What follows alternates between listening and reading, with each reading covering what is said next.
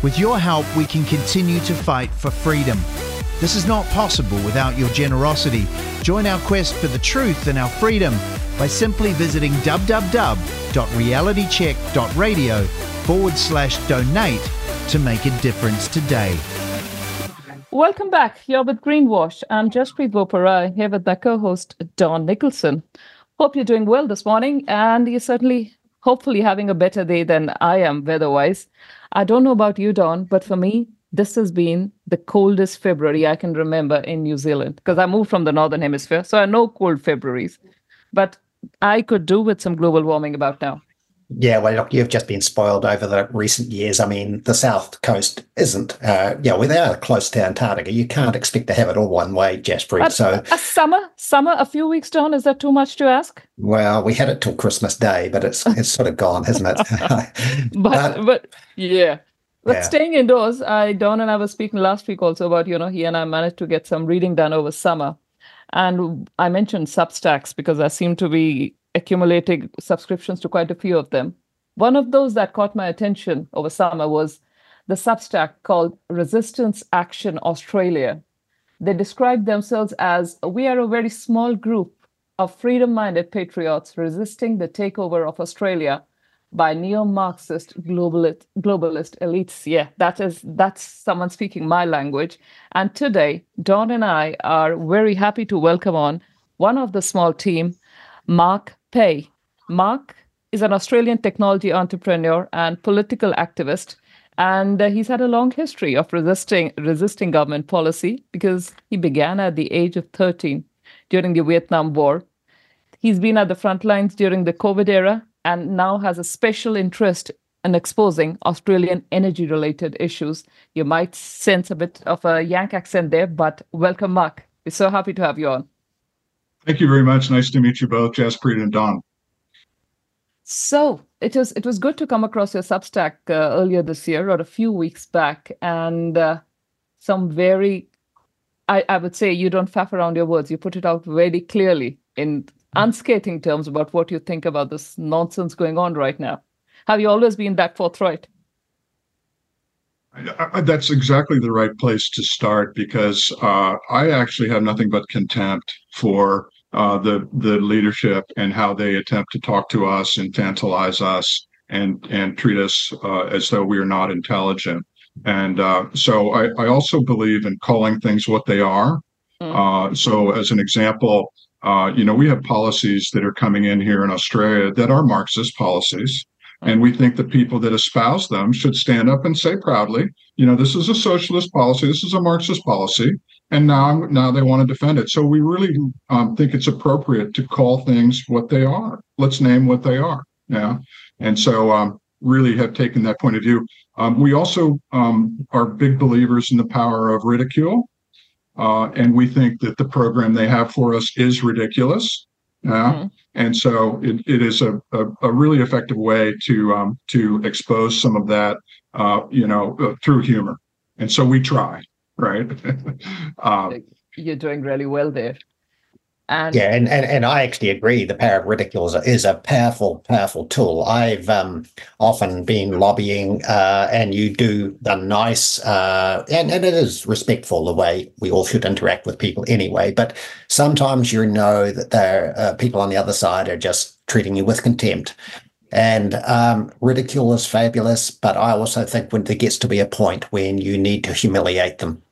And, we've got a part on our show called Peak Absurdity of the Week, and we're going to constantly bring up those people that do bring out absurd policies. And in your country, Australia, I've watched Sky TV for 20 years probably, and the peak absurdity that comes out loud and clear is around the renewable push and the climate change push and the net zero. And of course, we had your Prime Minister Albanese and Chris Bowen saying every Australian was going to have a $275 reduction in their power bill. I'll be intrigued to know when that's going to happen, when clearly you have significantly higher energy costs each year, going back 20 years now. You might want to talk about that, flesh that out, Mark. Yeah, I'm happy to. So before we get there, I would mention kind of peak absurdity. So we had John Kerry in the U.S. Senate a couple of months ago, and they asked him, okay, so if it were true that carbon dioxide was going to kill everybody, how much will this cost? And he stated with a straight face, he said, well, we think it's between $2.5 and $4.5 trillion per year, every year until the year 2050. Okay. Now, when I was growing up, someone making a statement like that, they would submit them for antipsychotic medication. No, that's utterly ridiculous. And if we can't, as a society, stand up and say that is a ridiculous statement from a ridiculous person. Yeah. So we will continue to be run by clowns. And so that idea of ridicule and clowning and things like this, we think is really powerful. Now, here in Australia, it's a bit different, quite a bit different from New Zealand. You guys have, lots of hydropower. We're blessed with the lowest power rates in the world, cheapest power in the world, because we have an abundance really of coal and natural gas, all kinds of resources, really. So we have gone from the cheapest power in the world to the most expensive. Now, during that process, we have our major politicians from both sides of the aisle saying to us day in and day out that renewables are cheaper. Well, the evidence would seem to be, to point you in the opposite direction of that. And so it is embarrassing. Now, you had, for example, you had the professor emeritus from University of Oxford that points out the reason that renewables cost so much. Yeah, why is it so expensive to get this otherwise free power from the sun? And the answer is that it's incredibly weak power. Yeah, the sun is 93 million miles away. And so to get any kind of power from that via wind or via direct solar is incredibly difficult and expensive. If you compare that to the power that is, for example, that mankind was able to unleash in the hydrocarbon world, that is an amazing source of power that I think people forget. You can rock up to the petrol pump. You can put a substance in your vehicle that once you unlock the power inside of that, it will power your vehicle, in almost unlimited fashion, as compared to, an electric car. Our view on the electric cars is that they peaked in 1905. And so, so they were outcompeted by the internal combustion engine. So if you decided that, we have to change everything because CO2, let's say you came to that conclusion. I think we're all people of good faith. If we were really shown evidence to that effect, we would be willing to say, okay, we have to do something. Yeah. If you decided you had to do something about it, the first thing you'd ask is, what would you do? Would you spend $2.5 or $4.5 trillion per year, every year, until the year 2050, or would you do what we've always done as a species, which is adaptation? Adaptation. Yeah. Now, HSBC Bank had a head of sustainability who raised his hand and said, "Look, my team have done all the accounting, all the projecting. We think adapting to this is sort of 100 times cheaper." And that's if you took the premise that CO2 was going to somehow change the climate. And so there are so many facets of how this hoax. We talk about calling something what it is. Yeah. This is a hoax. Yeah. And there are so many facets of how they've constructed this hoax. We have to poke holes in those one by one. One of their main claims is that 97% of scientists, agree. Oh my goodness, 97% of scientists. Well, they actually did a study. Yeah. So that was a study out of University of Queensland. They looked at 11,600, papers, and they came to some statistical conclusion. Well, they studied that study, and they said, wait a minute, those studies that you're citing don't conclude that at all. They brought this to the attention of the Queensland police. And the Queensland police agreed that, yes, a fraudulent deception had taken place, but the perpetrators had since left the country, so there's nothing to be done about it. So I think those of us in kind of, let's call it the climate truth movement, really need to be attacking the very core premises of this thing, the 97% claim, the renewables are cheaper claim. Because what they do is they set those up as a foundation, and then they step up on that block, and then they step on the next block, and the next, and the next. They build their arguments from a false premise. So, yeah, and no one ever questions the premise, do they, Don? Right. I mean, if carbon dioxide was that bad, we wouldn't be pumping it into greenhouses. If rising CO2 was that bad, because that's what they tell farmers, you're the ones who are going to be most impacted by climate change. God damn it, do something. Well, it is greening the earth. The latest report by CSIRO, that's what does that stand for? That's the Commonwealth Research and Industrial Research Organization. CSIRO. It's the peak scientific body in Australia. That's right. Yeah. So if I get this right, that's a Commonwealth Scientific and Industrial Research Organization, CSIRO. We have proof that it's actually greening the earth. We're getting more vegetation. We might just get more agricultural output there. Oh, Jaspreet, that's an inconvenient truth. And the other inconvenient truth is that every time these alarmists talk about this, they talk about carbon pollution. Well, first that conjures up the idea of grey and black and horrible sooty sort of atmosphere. Then they put up pictures of chimney stacks putting out water vapor, but sort of have them cloudy or a little bit cloudy. And of course, we know they mean carbon dioxide, which is actually, as you've just said, clear trace gas, fertilizer of life. So you're having all that in Australia. We're having it all here. We've got the farmers in this country being vilified for methane and nitrous oxide emissions. I think you've battered it down the road a little bit, but we still think we've got to do something. So, the peak ridicule, how can we get to peak ridicule about this stuff? Because Chris Bowen, your Minister for Energy, isn't going away. We know that low-cost energy and abundant energy is the basis for a flourishing economy. What is it that's going to be useful to needle them with to turn this back? What can we do? Yeah, look, I guess, this is one of the points that we take a lot of time thinking about. And I think anybody in the truth movement takes a lot of time thinking about is how do we, dig our way out of this? And I think it is very much one person at a time.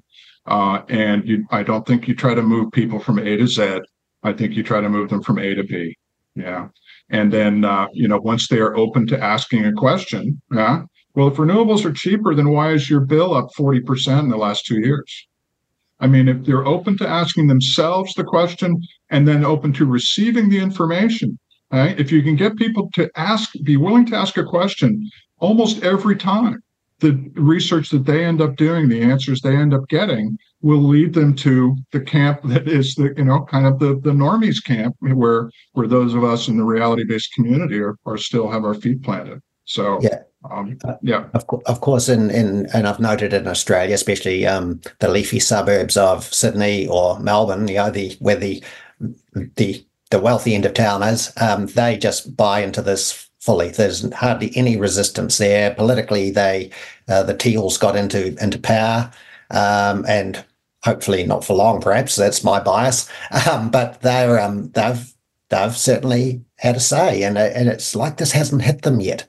So are you saying it's when it hits the mums and dads grafting away, trying to make a living for their family, or it hits industry to the point where it just shuts down? Will we get a reality check then? Yeah, look, I think it is really a combination of both things. So it is hitting everyone's pocketbook today. And I don't think people realize the extent to which they pay for the renewable, belief system today. Now we are paying it, and we're paying it in the form of inflation, as an example. Yeah, so we're paying it straight on the power bill. We also have some real logical disconnects. So, for example, we have here in Australia, we have plans going ahead to install renewables capacity. So we have a 9,000 hectares of solar panels currently being installed. You drive for 20 minutes and you don't get to the end of it. There is no way to connect that to the grid. Yeah. And so the transmission lines, the incredible destruction that they would have to do for the transmission lines to get that to the grid, right? So there are things happening on the ground that are absolutely turning people off. So the other example, of course, is an hour north of Sydney. They have proposed the largest wind farm in the world. Right? So this is 215 turbines. Each turbine is the size of the Eiffel Tower. Sorry, right? So the locals have organized themselves, and said, no, really, can we have another think about this? And if you look at how the wind power business is faring globally, you've got the East Coast of the U.S., you've got the Danish, main supplier to that business. These are in incredible financial strife. And so for us to proceed, you are asking a slightly different question. I think a lot of us that are looking at truth are looking at what is the true situation around the science and the economics. What you're asking about is how does that reach society, and how does that then change, who we have in power, how we do things. I guess I can only say we do that by chipping away. Right? Get people up the educational curve with a couple of really interesting facts, ask a couple of really simple questions. If renewables are the cheapest thing, then why are our power bills so high? Formulating it in some pretty simple ways for people to understand. The very subject of carbon, I have to say it's quite worrisome here, because you have buy-in by, for example, the largest banks. And I happen to know from the business that I own, that the banks are making enormous investments in carbon. Okay, so what I mean by that is they want to sell you carbon, so that in order to take that flight to go to Brisbane and visit your dying mother, you're going to have to buy a tree in Zimbabwe. And literally that's what they're doing. Yeah. Now that tree in Zimbabwe, I have a few questions. Number one, well, wait, you bought me a tree in Zimbabwe, but doesn't that tree die someday and the carbon gets released? So what, haven't you sold me something fraudulent? So that'd be question number one. Number two is that the providers of those carbon credits, supposed carbon credits, are incredibly discredited out in the world right now. No, we said we were going to buy a forest in Zimbabwe. We never got around to it. We sold you the carbon credits. We got paid, right? So I hate to point to a really simple example like that. There's another really interesting one here. Now, it's not simple to get people up the curve on how the electric grid works. Yeah, it's not just like a bucket where you can pour more in and there's more in the bucket to use. It does not operate that way. Okay, and so you have all these incentives. For example, we have something called the renewable energy target, where we must the power companies must purchase a certain amount of renewable energy every year. There's a quota system. So no matter what the price of that, they are forced into that type of economic activity. For example, so the powers that be know this, and they know that wouldn't it be great if we could store some energy? So we have something called Snowy Hydro 2 here. Yep. It's pumped hydro storage. Yeah. So that started off as a $2 billion project. So the idea is when there's cheap power available, you pump the water up high and then you let it down, and it makes energy on the way down when you need the power. That started as a $2 billion project. Okay. They got the drilling machine 150 meters in, and it got stuck. It's been stuck for a year and a half. Okay. So successive contractors come in and they say, well, this is the cost. Well, this is the cost. This is the cost. The latest estimate is $46 billion to store some energy. We started from 2 billion. Right. From 2 billion. Right. Yep. So the official thing is 22. And then you look at what they're saying for the full thing. It's $46 billion with the machine stuck in the ground. No, it's unfortunately on the one hand, it's really laughable. On the other hand, you've got such broad buy-in, unfortunately, by both sides of the political spectrum here. So we had this spectacle of, this is an anecdote worth repeating if people who haven't maybe followed Australian politics. We had the prime minister here. He thought he could get some votes from some Green voters to vote for him and maybe pick up a seat, offshore where they had proposed some natural gas drilling. So he said, "Oh, we'll cancel the permit. I'm going to install myself as the minister of the environment." He appointed himself to that portfolio, right? Made that rule change. and then they lost the seats anyway. So that's from the opposition. That's from the Conservative Party here. So they have bought into something called the safeguard mechanism, which is our carbon tax. Yeah. They are lining up. Every business is going to have to report how much carbon did they use. And if they use too much, they're going to have to buy credits. Right. So, and that's the opposition. Crazy. So there's a concept that called curtailment that you have in your market. Do you want to explain to our listeners what that is? Because this will make your blood boil. It'll make your blood boil. Sure. So if let's imagine you run a solar farm and you're pumping, it's midday, lots of free electrons getting pushed from your solar panels into the electrical grid, but the grid doesn't need them right then. All right. Yeah. So instead of saying, well, sorry, we're not buying your product, the grid operator says, we're going to pay you for not sending us that energy. Okay. And I'm sorry, this is a real thing that is happening in the world. Okay? The other one that people should be aware of is the coal-fired plants. They can't power up and down quickly. It takes 24 to 48 hours. So when the renewable energy comes into the grid operator buys it, the fossil energy continues to burn fossil fuel and they bleed off steam. So the supposed renewable is replacing fossil energy, but it is not replacing fossil energy. There are so many economic disincentives, strange incentives, misincentives that it absolutely would make your blood boil. And just a little adjunct to that, can you explain the company Borrell's request for the turning down of their business for a half hour for segments in the middle of the day or something like that? Is that real? One of our biggest manufacturing employers here, that what we just described, those curtailment payments and that battle really between the fossil industry and the renewables industry that takes place at every moment on the grid, that causes price spikes. Really severe price spikes. We have the biggest price spikes of any country in the world here in Australia because of that dynamic. Yeah. Now, Borrell, right? They need to know what their cost of energy is. If it's 20 cents, that's one thing. If it's 45 cents, an hour later, right? Their entire business premise may have become unprofitable. So what they have decided is that when these spikes happen, they tell all their workers down tools. Okay, this was reported in the Australian Financial Review. Now, if that is not a crazy way to run your economy, can I just say that there is absolutely no chance that a Chinese manufacturing company, an Indian manufacturing company, a Brazilian they don't have to put up with that kind of ridiculousness. And right, and so it's less reliable, it's more expensive, right? And it in fact doesn't accomplish what people think it does, which is to somehow save the planet.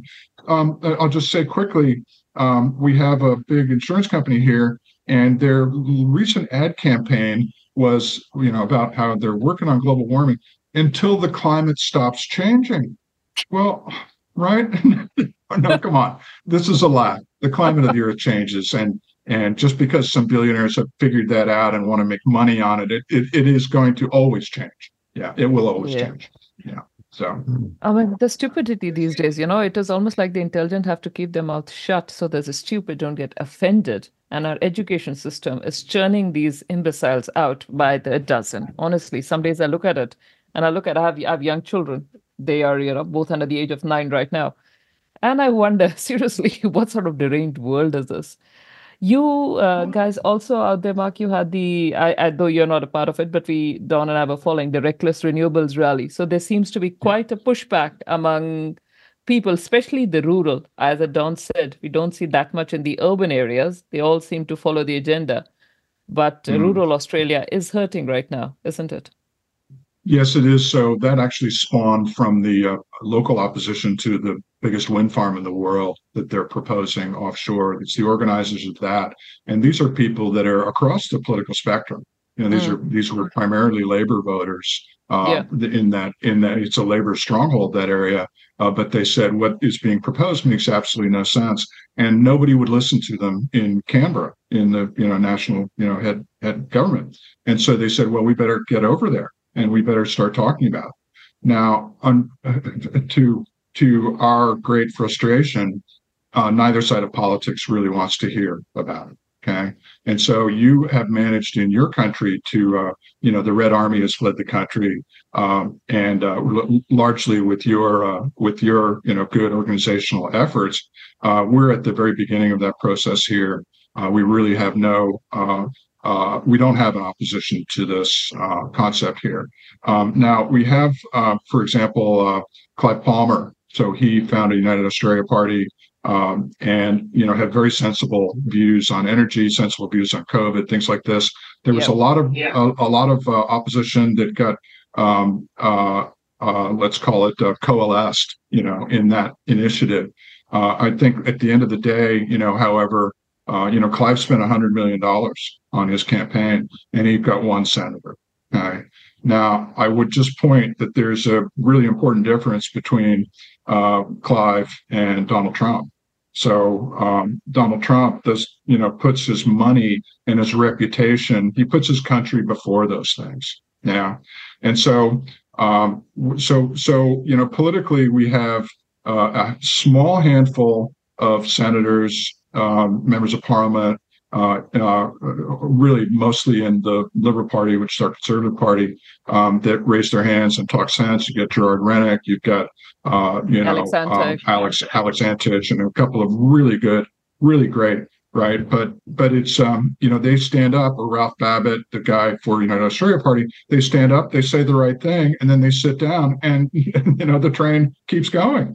So that's the level of frustration. So our view is that I think COVID taught us that 80% of the people stay with the herd. Yeah. And so we really have no choice but to move the entire herd.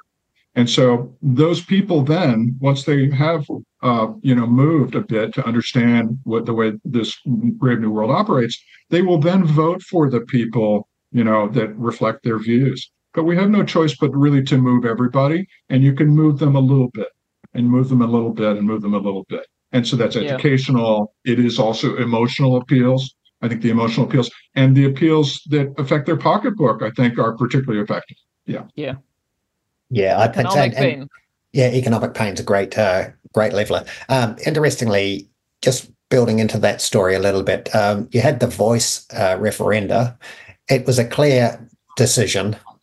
But even by the following Monday, the activists were out saying, well, who cares? We had a referendum. Democracy is not going to reign. We're going to still push our agenda harder and faster. And it seems that other side is getting traction. If I read the Australian media and people's response accurately, it seems that they haven't given up and they're coming back for round two. So democracy is dead in Australia, or democracy, people just can't accept that perhaps there is an alternate view. Yeah. Live with it. So I guess my top level comment is that freedom is not free. And what that means is that it requires maintenance and constant surveillance and vigilance and action. Yeah. And so, right, I think for many years, we took freedom as being something that's free. No, we have to constantly defend it and talk about it. And so, as an example, we had a free will of the people vote. We had more than 60% of the people say, no, we don't want this thing. And we need to continue to fight for those freedoms.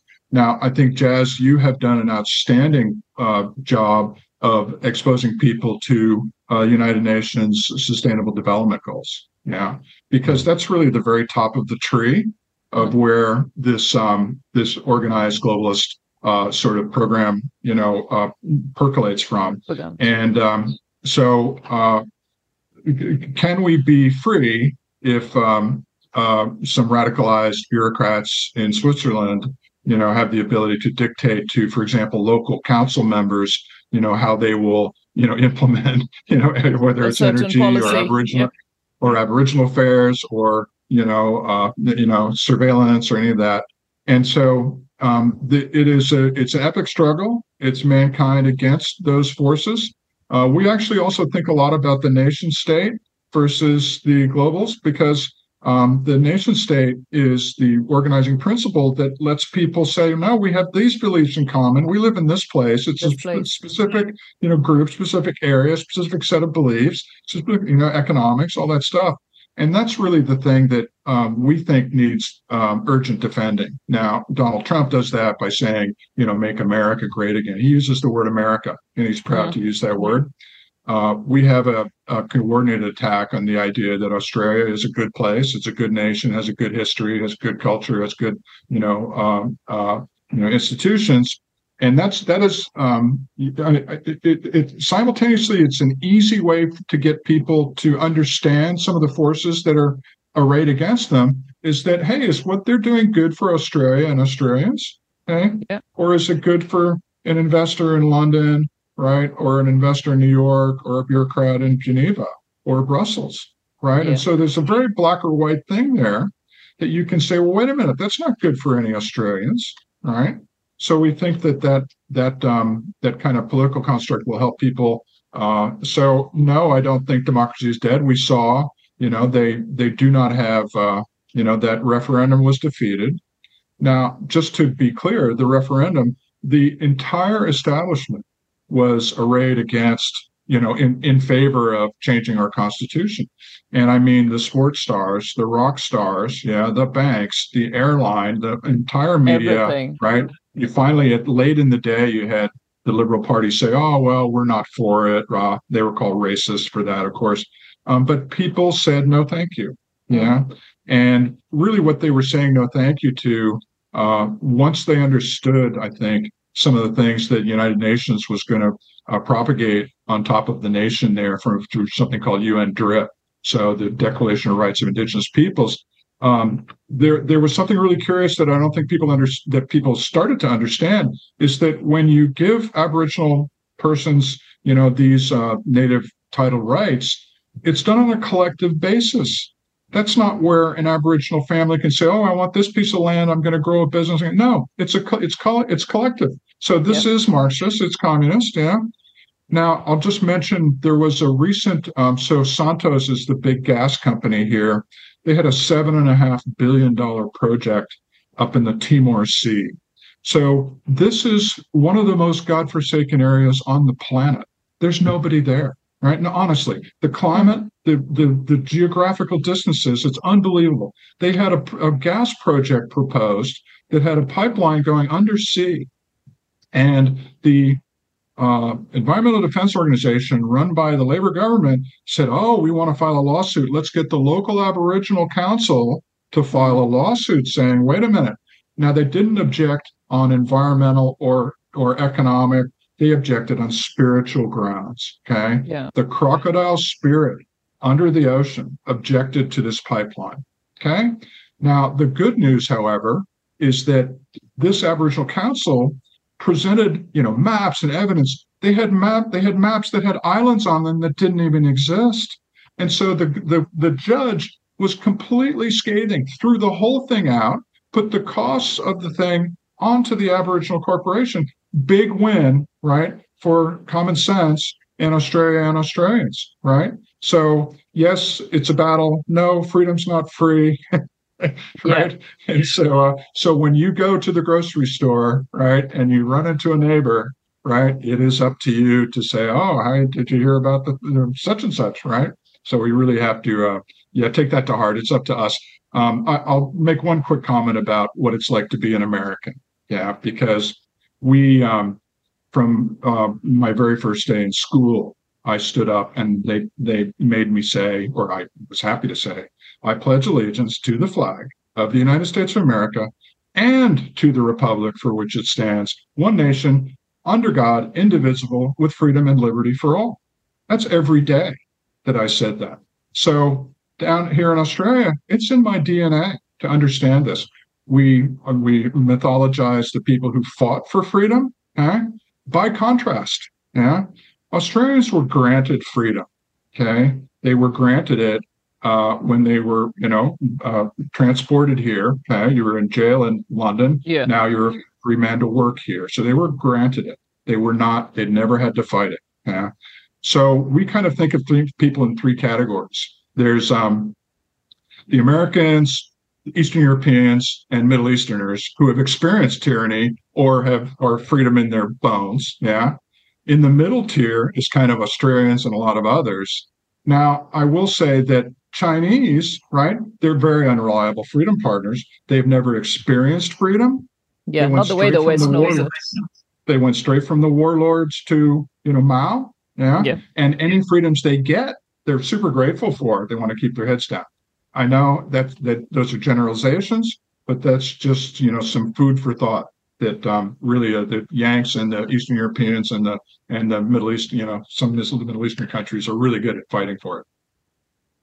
Yeah, look, I feel we're going lightly over many things here, and we're probably going to have to sort of get to the conclusion pretty soon, but we can't let you go without, this hopefully is the first of many interviews we'll do with you, but we can't let you go without talking about the recent video you put out, Lest We Forget, The Battle of Australia, a video essay on the COVID era, and it was released, listeners, on January 27th, so you can find it on the Resistance Action Australia Substack.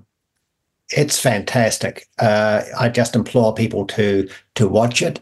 Could you just give your recollections of the last 4 years, really building into that video? Yeah. We had the longest lockdowns in the world here in Australia, and I know that Jacinda had some very serious ones in New Zealand as well. We had the longest ones in the world here. We also had the harshest ones outside of communist China. Yeah. And to end those, we actually literally had to battle the police in the streets of the country, to get back to regular, anything like normal life. Yeah. So what we wanted to do with that video is just put a marker down, kind of a historical marker. They remember the Battle of Verdun. They remember the Battle of Normandy. This was the Battle of Australia, where in order to regain our country, essentially, we had to fight in the streets. And there were some really shameful episodes. I'll just cite one of them. So the worst was in Victoria, and they had vaccine mandates for the construction workers. Yeah. And in the week or two leading up to the day of the mandate of the injection, you must have the injection or you are now unemployed that day, right? In the week leading up to that, you had 4 workers jump from their buildings and take their own lives because they did not, they really understood that injection was not something that they wanted. And so that's an absolutely shameful episode. Now, that was also the peak of the Battle of Australia. Okay. And there's a little clip in the video that shows the police retreating and the longshoremen and the construction workers, pushing back and getting really our country back. Yeah. Yeah, and that was. Sorry, Jasper, you go. No, it was very poignant. I've watched it more than once, I should admit, and the similarities of what we face, even on both sides of the Tasman, it's so clear that all of this came from one point. And as you said, freedom is not free. But the point is, many of us have gotten used to taking it for granted, haven't we, Don? We've not known anything else. That's absolutely true. New Zealanders have taken it for granted. We keep repeating that we've been comfortably numb as our line, and we're guilty. We are all guilty of being far too comfortable and trusting of the people around us. And clearly, there's been lots of people that have had the agendas you talk about for a long, long time, Mark, and they found their moment to really push them home, even though they've been coming at us for a lot longer. They're real easy. We were an easy touch all of a sudden. And hopefully the resistance, as you are putting on people now, is starting to build momentum again and take ownership back of our future. That's how I see it. I'll just give a quick signpost of that. So there's a group here called the Climate Council, and they are responsible for indoctrination, according to the Green New Scan. They had, one of the things they did was they went, for example, they're very proud to say that they went and explained to 400 hairdressers how important climate change was and how to talk to their customers. Okay? Now, the Climate Council yesterday announced that in the upcoming Queensland election, they could not find any candidates who would receive the monies for their teal-like approach. So this is having an effect. Our efforts are having a huge effect. They couldn't find a single candidate to donate to who would have the teal agenda. The teal agenda is conservative, economically conservative, socially, plus green new scam. Yeah. They couldn't find a single candidate to run that would espouse those. And that's because the actual thing happening on the ground is people are fed up. They have seen what their power bills do. They've seen the hypocrisy. They are getting the scales taken off their eyes, and they understand that for the first time in their lifetimes, really, the government has tipped over from being kind of mostly working in our favor to working against what we all need and want. Yeah, they understand time's up for this sort of time's up. Time's up for this. And it has to be. How long can we continue? The other thing that has struck me, as you said, Mark, you have no opposition. We are exactly the same. And that's another thing. That referendum in Australia on the Aboriginal voice, which your Substack, an excellent Substack, I might add, for our listeners, Resistance Action Australia, calls referendum. That word says it all. We know where this comes from. But Mark, where can our listeners find your website, the COVID Truth website? Oh, sure. They can just go to Substack, and it's just called Resistance Action Australia. So you don't have a separate website as such? So we also run a site called the COVID Medical Network. It's also a Substack, and that's the other one of the key members of our group, Dr. Jerry Brady. So it's the largest kind of COVID truth site in Australia. It's the first, and we think the best. So there's that. We're actually organizing for a much larger presence, but it's going to be mostly via TikTok. Yeah. So sort of 30-second, quick hits, because that's the endorphin fire hose. Yeah. And that's really where we need to get people. This business of that we're going to logic our way out of this, or we're going to reason our way out of this. No, these are people who believe that men can get pregnant. So it really is very much an emotional thing. We love the TikTok. We actually have, I think, 10% of the population of Australia in our listings of TikTok followers. So that's very much the push for us going forward. But I'll just say, last note is that I called my own Substack, I called it Resistance Action Australia, because my father was in the Dutch resistance in World War II. He wrote an anti-Nazi play. He was imprisoned by the Gestapo. And so that's the inspiration. Yeah. Fantastic. What a heritage. Fantastic, Mark. Thank you for sharing that with us. And thanks for sharing your time with RCR Greenwashed this afternoon. It's my pleasure. I think you guys are doing a great thing, and we really want to try to replicate that out here in Australia. Thank you. All party on. Bye-bye. Thank you. With your help, we can continue to fight for freedom, reach new audiences, and bring important information to the public free of charge. This is not possible without your generosity. Join our quest for the truth and our freedom and donate today. Visit www.realitycheck.radio/donate.